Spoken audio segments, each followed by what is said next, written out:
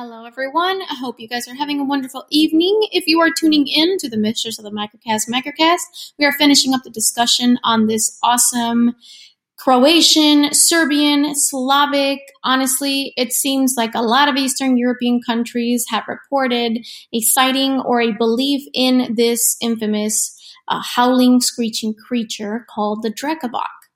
So it's actually very interesting because here in the U.S. where I live, we obviously have our beliefs. You know, we have the boogeyman, we believe in Bigfoot or in God knows how many other countless creepy crawlers. And it's really interesting how in other cultures they have their own versions of what we believe in. In pop culture, did you know that Magic the Gathering has a card of the Drekavac from the Dissension set? In EVE Online, the Triglavian collection has actually named the Drekavac to its battle cruiser ship line. So this Serbian Drekavac monster is actually more popular than you would believe.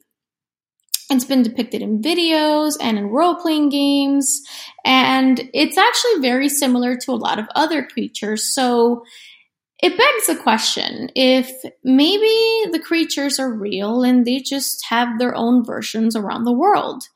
We have a Chupacabra, they have a Drekavac. What do you guys think about this one? Let me know.